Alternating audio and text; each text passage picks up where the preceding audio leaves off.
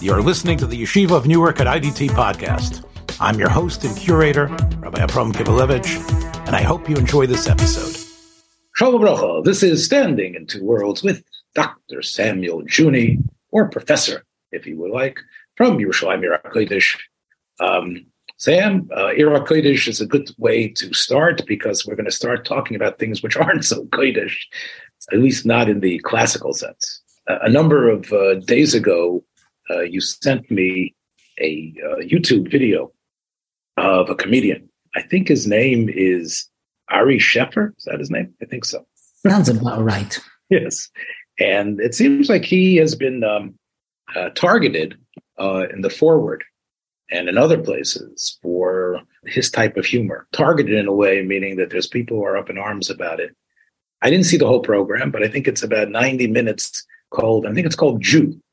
And I guess he's one of the, Jewish comics, of course, is something that you know a lot about. And even I do because of my knowledge of pop culture. Jewish comics, Jewish stand-ups, it's almost like something that was created by Jews, almost. Whether it's Lenny Bruce, Billy Crystal, Don Rickles before him, and others, Jackie Mason, Shecky Green. I mean, the list goes on and on and on.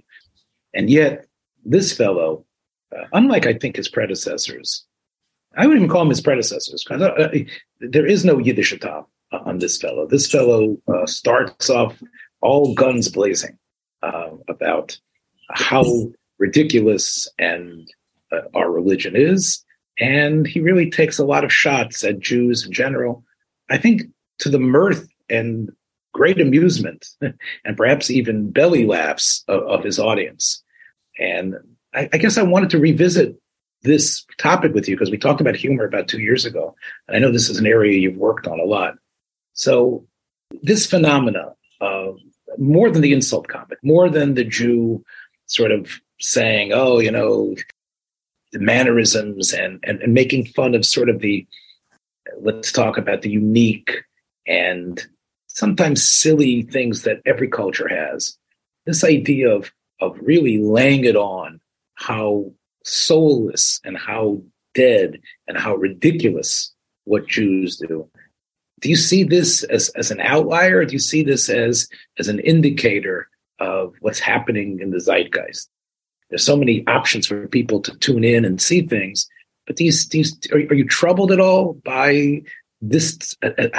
Not just the raunchiness, but the invective, the venom is spewing out of these type of comics. Personally, I'm not troubled by any of this. I think whatever implications there are or effects there are from this are around in other kinds of social upheavals that are going on. But just let me say, this is part of a genre. Lately, there have been a number of comedians who've been accused of just pushing the envelope too far and saying things that are very un-PC-ish. So I'm sure you know the names of various people who've been doing this for other religions as well. So he's not very different. Of course, it's Jewish, so it strikes a chord with me more than with others. I mean, I have a number of reactions to what's going on, but it really has to do with a lot of the theoretical work I've been involved with humor in general, and especially self-deprecating humor, which Freud saw self-deprecating humor as stereotypically Jewish, but you see it in Black societies as well. And the question really is, what's going on here? What's the purpose? What do people find so funny? So my first point is just that what people find exciting or titillating about this is simply pushing conventional limits just to the point of being accused of being a racist or a bigot or an anti-Semite or a misogynist or whatever, but just to the point, but not quite there, because then they add certain kinds of ingredients which neutralizes the venom, saying, well, I'm not just knocking me, I'm taking a point to knock the Catholics also, to knock the gay people. So it's kind of, shall we say, washing it. I mean, it's either pink washing or Catholic washing, whatever kind of washing you want, which says, no, this is not, I'm really just a pantheistic anti-person. I just make fun of everything. Well, So that's my first reaction. let me just respond just for a second here. There was a Jewish comedian. His name didn't indicate he was a Jew at all, but we knew he was Jewish, Andrew Dice Clay. And Andrew Dice Clay, I think in the 90s or late 80s and 90s, was also a very aggressive, negative comic. And he would actually throw his barbs at blacks and gays. What I think is different, I don't think Andrew Dice Clay would have an audience today. And the reason is, I think I talked about the zeitgeist a minute ago. I think if somebody would do a concert, a comedy concert, or whatever you call it, that would target gays the way Schiffer targets Jews or blacks, it would be outlawed. YouTube would take it down. It would be considered complete hate speech, and it would be you wouldn't be able to get a gig. I think, but you see, we Jews are very tolerant. We're more tolerant than everybody else, and we show that we're of a higher caliber. That we don't stop someone who's like doing stuff all over our face. Or we're considered part of the empowered white elite, and therefore we can be taken down. But you can't take down gays. You can't take down, and I think that's part of. If he would do if a Palestinian comic would come up and talk about, and both of us know what life is like for the Palestinians. Forget about the threats from the Muslim world. I think that would also be that would not be a comic that would be given much of an audience. So we have to put in a cardinal qualifier here, and which has always been around the differential in whether certain kinds of comedy is allowed or not is whether it's intended to be in-house for the group itself or for the general public. So, I mean, just as an example, many of the Borscht Belt jokes, even the Jackie Mason jokes, if they were not done in vaudeville style in the Borscht Belt, but were done on Broadway, they would be considered objectionable by Jews as well. And in fact, Jackie Mason's stuff on Broadway is not so in-your-face anti-Jewish as his stuff was in the Catskills. And the same is true for black humor. If you listen to it in black humor, every second word is an invective. The N-word is used all the time, and with pride even. It's not knocked at all. But yet, if you were to tell that kind of joke in mixed company, many black people would get very upset. So it's hard to tell with a guy like Ari. It definitely seems that he had a number of yeshiva guys or ex-yeshiva guys in his audience, because I saw some of the references he had to Basar B'chalav and things like that. People knew what he was talking about, but there was clearly non-Jews there as well. So I'm not really sure whether the Jews were a way of Jew washing his humor and therefore say, okay, it's intended for Jews, but we'll let some guys in as well. I'm not really sure what the style is there. I'm not recommending our listeners take part in this. No, it's quite, I mean, just objectively, it's quite offensive and quite primitive in terms of the scatology that's used. Mm-hmm. And again, that reflects what's going on in general humor out there as well. I mean, most of the general humor these days, the invectives are offensive to people who don't have an axe to grind. But it does seem from the 25 minutes or 20 minutes that I was able to stand, I didn't sense that he was talking to us. It wasn't like, a Batchen who's making fun of Rebbe's shtick or making fun of Yeshiva, or the difference in Sephardim and Ashkenazim. I think that there has been in the Frumvelt, especially with the rise of media and of WhatsApp and other things that everybody has. So Bardak, they make these quite, I think, very funny little lampoons that are very good-natured, but pretty much eviscerate in many ways sort of the pomposity of the different sects among us. There's a beautiful one about Sephardim and Ashkenazim, and it does it in a way that at the end of these little vignettes, they're always very happy and they're smiling. But I think people could watch that like a Purim play and say, wow, these were very good points. I'm happy that someone went out there with humor and made them. Otherwise, maybe I would never change, or maybe I never would I would never be a different person. And it's good to see that. It's good to see how ridiculous it is. Here, I think Schiffer was really out there for the non-Jews. You're right. There were some Jews that were in the audience, maybe from Jews that went for some reason. But I think he's playing to the Gentile crowd. He's playing, and I think your note that you wrote to me, and I can read it to you. It's your own words. You think that in some ways this is a free and guilt-free chance for vicarious anti-Semitism. Here's a Jew doing this. I could sit there and watch it, and I can feel good, and nobody's going to call me an anti-Semite. So let me just say, as a shrink, I watched the whole thing simply because I was spellbound by the dynamics, not by the scatology as such. I found the scatology infantile, by the way, and not entertaining. He has an incident there saying that he was in the yeshiva in Israel, post-high school, and something went wrong with the timer on his overhead light Friday night, and it was getting on his nerves. And he said, I just have to close it. And he said, wait a moment, how can I close it? It's Shabbos. He says, well, I don't believe in God. So that sounds like an evolution of sorts where you have a practical concern and that makes you decide what your beliefs are. And that's basically Leon Festinger cognitive dissonance ploy. And that just offhand should produce a lot of guilt.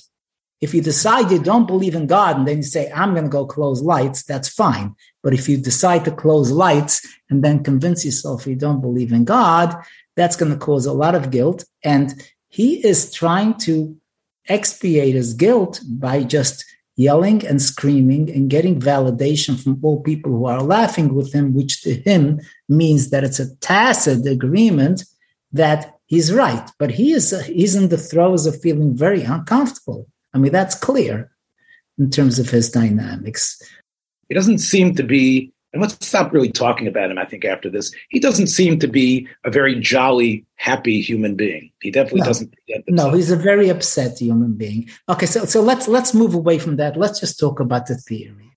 Let's forget the Jews. You have a group that somehow is gravitating towards humor that knocks themselves. And the question is, where does that come from? And this was something that was fit for analysis, even in the early Borscht Belt days.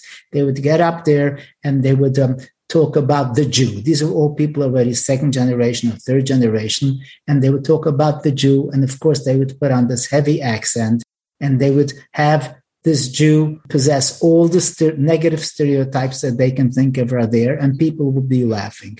So what's the lumdus there? What's the theory? So according to, basically what Freud had come up with, and which has been quite borne out in other kinds of neuroses, one of the ideas are that when I'm a vaudeville comedian making fun of the traditional Jew, I'm basically distancing myself from him. I'm saying I am making fun of him because to me, he's a stranger. He's not really who I am. So that's a way of defending yourself. Like you might think I'm cheap. You might think I am doctrinaire or whatever kind of negative stereotypes you have. And I'm telling you I'm not, to the point that I'm actually laughing at them and poking fun of them in front of everybody, maybe even in front of non-Jews. That's one way to look at it. And that has a ghastly parallel, which is the capos in the German death camps, who would basically, according to Katzeffler, according to people who actually lived through it, they were described as being much more vicious, gratuitously vicious towards Jews than some of the Nazis were. Okay? And there it was clearly based on the notion, I'm not you. And then there's another sequel to this, which is related dynamically, but it looks different. And that is that there's a phenomenon. I think I actually used this example when I gave you my original idea on humor. There's a scene where Abbott is chasing Costello with a huge stick. And Costello, of course, is running on his little legs, making headways. And finally, he runs into a blind alley and he's stuck. And Abbott is facing him with this big stick. And Costello grabs the stick from Abbott and hits himself on the head. And he says, now what are you going to do? All right. So by the same token, when you have an aggressor against which you have no recourse, or the parallel here, you have organized society which just hates Jews, there's nothing you can do. One thing you can do is, so to speak, identify with the aggressor and join in the aggression against Jews. So in that case, the people I'm making fun of are not necessarily them. They're me, but I am hitting myself and somehow taking the sting away from being hit by someone else. It's like people who would much rather take a thorn out themselves than have somebody take the thorn out for them.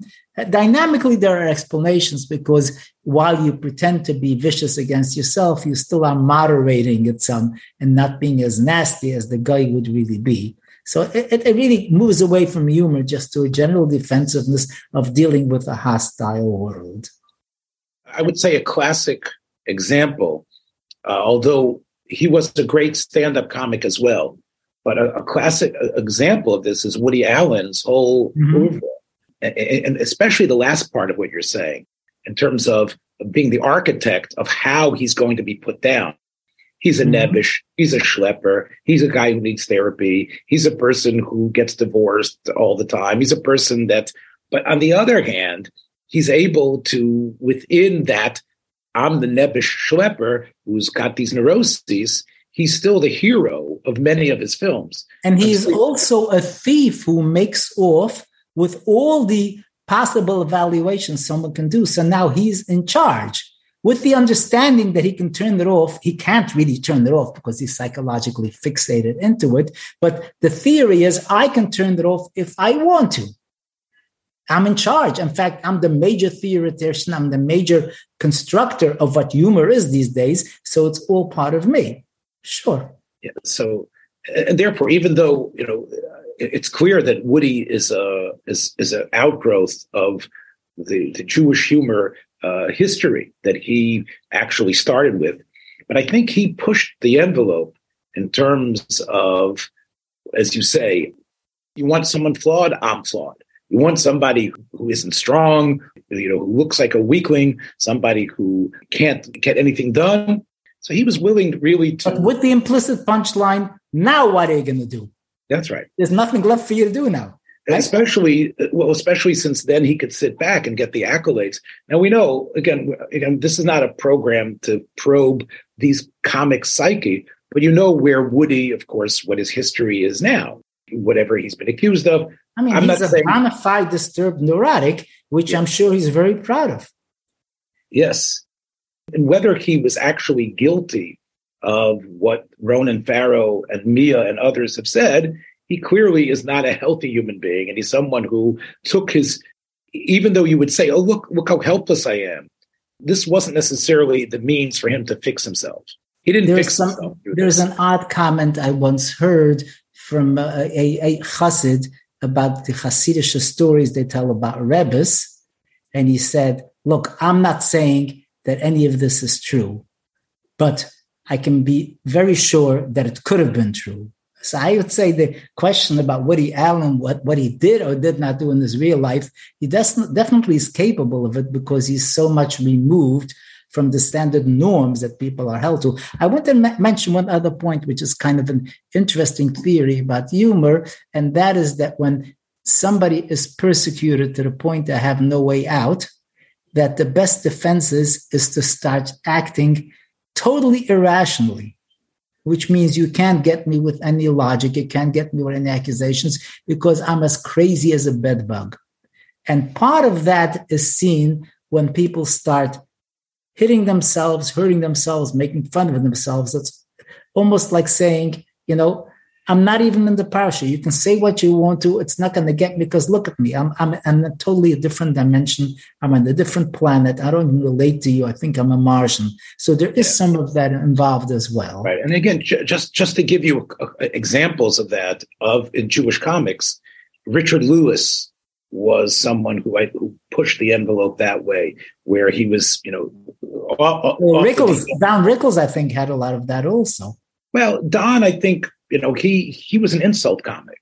So, his insults, the barrage of insults that he kept on generating But you're right. He became almost a different type of being. Sometimes you can become a funny man, like the fool in Lear, and somehow be the bearer of a truth and still sanitize yourself or make yourself. Well, you're basically exempt because you're a nut. You don't even know what you're saying. Or you might be the bearer of a greater truth sometimes, like Lear's fool, or I will say even Harpo Marx. I mean, Harpo Marx in the Marx Brothers was clearly the most bizarre of the brothers. And, he was so careful to keep his public persona. He almost never allowed himself to be recorded speaking. He wanted to be this mute, beyond person, who could take a tea kettle out of one pocket and take a seal out of the other pocket, and in a way, that image of being the fool, of being the sort of like almost the oracle, the fool could almost be an oracle for, as we say, like Chazal tell us, right? That Nebu was given to Shoita Miktanim. I think that can play out. That I think is again, whether it's healthy or unhealthy. I think that's another. As you say, kids do the same thing. A kid in a classroom. Sure, I was only joking. Yeah. Or by becoming the class clown, he is able, in a way, to sort of remove himself from the normal dynamic. We should also start, this is probably obvious to all our listeners, but the idea of saying nasty things in jest is just a way of getting things off your chest with a qualification saying, don't blame me, I'm only kidding. That's obvious that much of people, when they laugh about humor, is because somebody said something for them that was nasty, that they've always been thinking, and now they can basically experience it and say, yeah, and then comes the qualification, but this was just a joke, so don't feel too guilty about it. That's the obvious way of dealing with it. That's the basis before we get into all these sub-theories. Mm-hmm. Well, look, I think both of us, for different reasons, don't applaud or consider significant what we were talking about at the beginning, the type of in-your-face racist or really ugly and aggressive and scatological type of humor. But I think that both of us also agree that the wooden-like seriousness in many ways permeates general communal discussions is also really something that should be burst. We should inject humor, much more humor, into even very serious issues that we're dealing with all the time. But I would say a little bit further, since I am concerned with mental health. I think that pretending that the issues that the most banal comic raises don't concern us is not true. So I want to talk about one example that Ari talked about, okay? There's a medrash around, or it's an interpretation of the pasuk, which might actually be quite literal, that Adam felt very frustrated because he could not find a sexual mate among all the animals. And of course, he starts, pouring all kinds of fire and brimstone. Now, what the hell is this all about? What's with them? Okay? That bothers people. When regular people, regular Torah-observing people hear that medrash, it ruffles their feathers and they just suppress it. It would be nice for them to say, this really does not make sense to me from a current day perspective, but either it's some kind of sod or some kind of drash, or maybe it made sense before that because Adam was not really developed as a fully. No, it's something rather than just put it out of your mind. Okay. So you're saying. I'm saying it's in the sense therapeutic to be able to say, I'm not saying it's therapeutic to be crazy, like a comic who just starts going nuts with the theme, but just to say, hey, this is something that I'm a little bit uncomfortable about, okay? Or people might say, say you're somebody who's a lover of animals. I'm uncomfortable with this whole Beis HaMikdash thing. You're walking around, blood up to your ankles. I understand it makes sense religiously, but I am uncomfortable, rather than pretending everything is hunky-dory. Or you go out there in a city where there was a lot of Avodah Zarah and you start killing people like nuts. Or Moshe telling people, everybody start killing your relatives or whatever, they're part of the ego. Hey, that's something that I'm not so. I was once astounded that somebody once asked the Satmar Rebbe, what would you do if you were living in the time of the, I guess, in the Beis HaMikdash and you discovered an Amaleki? He said, I would take a sword and knock his head off. And it startled me, okay? And he wasn't doing anything wrong as such, but to say, hey, okay, I understand him, it raises some issues for me. And these comics perform a service because they allow you to vent it, and then you can dismiss it and saying, ha, ha, ha, I don't mean it. Like hell, you do mean it. Look, I agree with you that there is a code of silence and a unwillingness.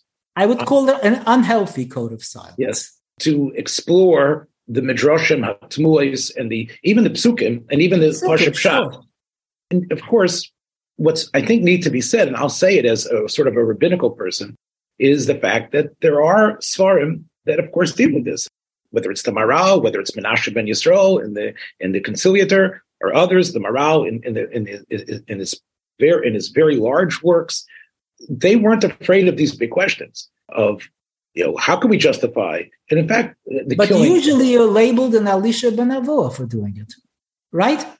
If you come up with an issue saying, hey, this doesn't sound right, you're labeled as an apikoros, which is something that anybody, at least is studying in yeshiva, right, is somebody who doesn't want to be labeled, and they actually not only keep quiet, but they convince themselves that there's no problem. And then at some point, it comes out like shutting your lights on Shabbos or whatever, and deciding, it will come up.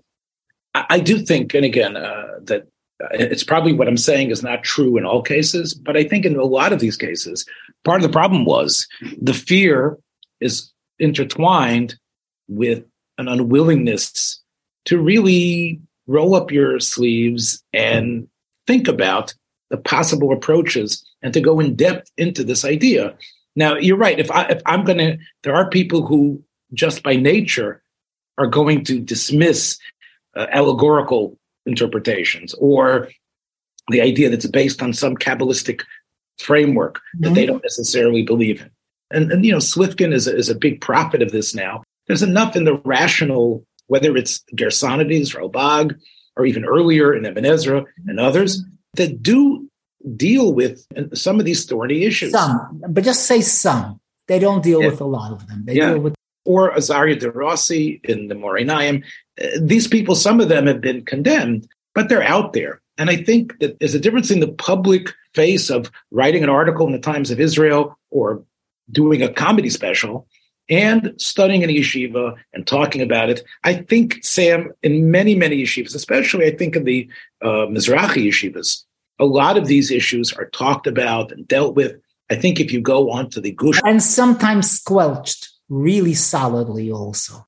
But you'd be surprised that they actually... I know this from my patients, okay? I have not learned in many of these yeshivas, but I know it's from my patients. Yeah, but I think it's out there. No, I guess my point is that I think there is a certain careful balance between what you darshan, like the Mishnah says in Chagiga, privately, or what you're actually going to use as a megaphone to talk about.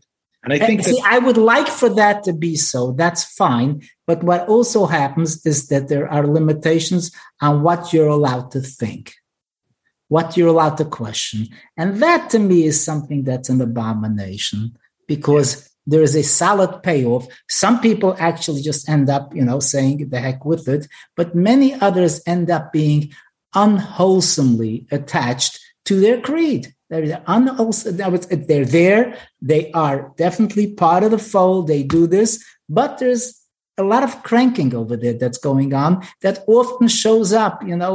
It spills over into other areas that have nothing to do with the belief system. It spills over into tensions, often tensions with your kids, often trying to prove your kids that they're not thinking straight. We're really just using them as a foil to get your ideas out. It's not well thought of. I mean, the idea of thought policing anywhere is horrible for development.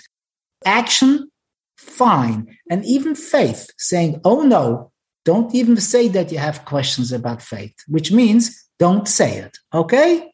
Which means I'm just going to think it. Now, I'm not going to be able to talk about it, and I'll be in a lot of trouble.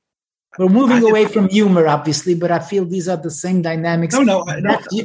But I can tell you, people who get a chance to go to these outlandish comedies will feel much less tension about disquiet and dissonance they feel, because actually they vented some of the psychological tension already, so they can afford to be repressed. I will just say again that among the real thinkers, and I mentioned some of the medieval ones, but among the real thinkers of today, and I do believe these issues are dealt with. I do believe that people who love learning, especially those that have somewhat of a mystical bent, are willing to take on these things. And whether the answers are completely satisfactory or not, I don't think there is that thought police type of attitude.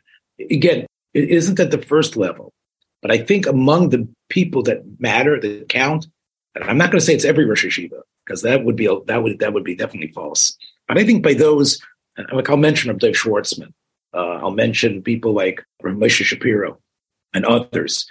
If you got them one-on-one and talk to them, you'd see that they would be willing to really deal, or Rav Yaakov Weinberg, or Rav Noah, they would be willing to really field almost anything and really nod their heads. And they wouldn't come out with the club and say, how dare you think this? How dare you say that? Question to you, if I may. Would they encourage students to think that if the students don't bring it up?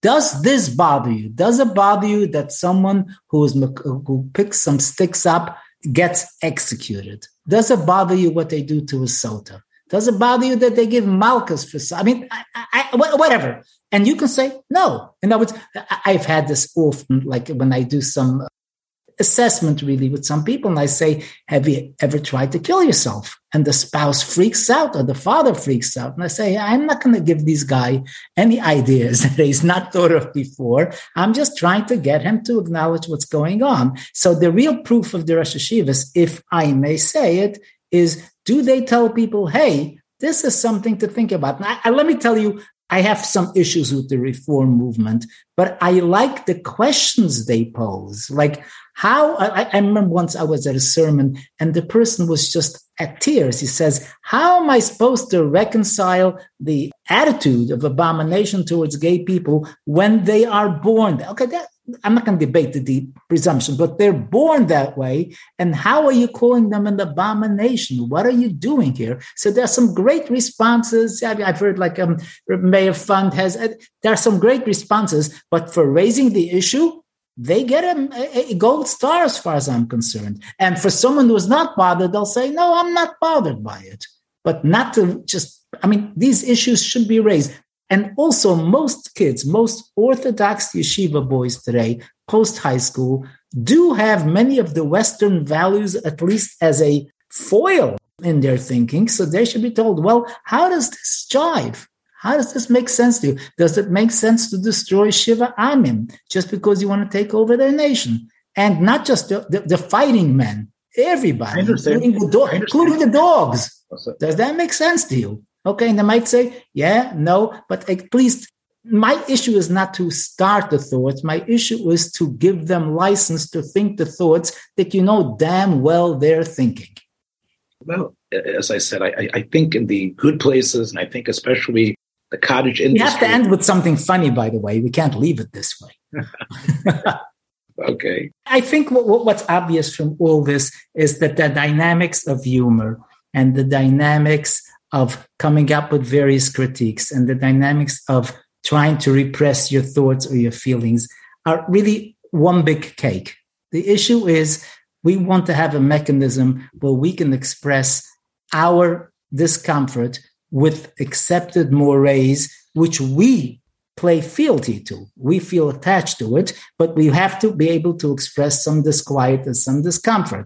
And there are different ways of doing it. And humor is a great way of doing it. It would be nice if we had permits within the system allowing you to say, like, for instance, how often is a child asked, what do you hate about your mother? How can you say that? And I think it's a very legitimate question. And if you don't express it, that child is going to have loads of guilt for having such ideas. Whereas when you express it, then it becomes clear, yes, I have that about my mother too.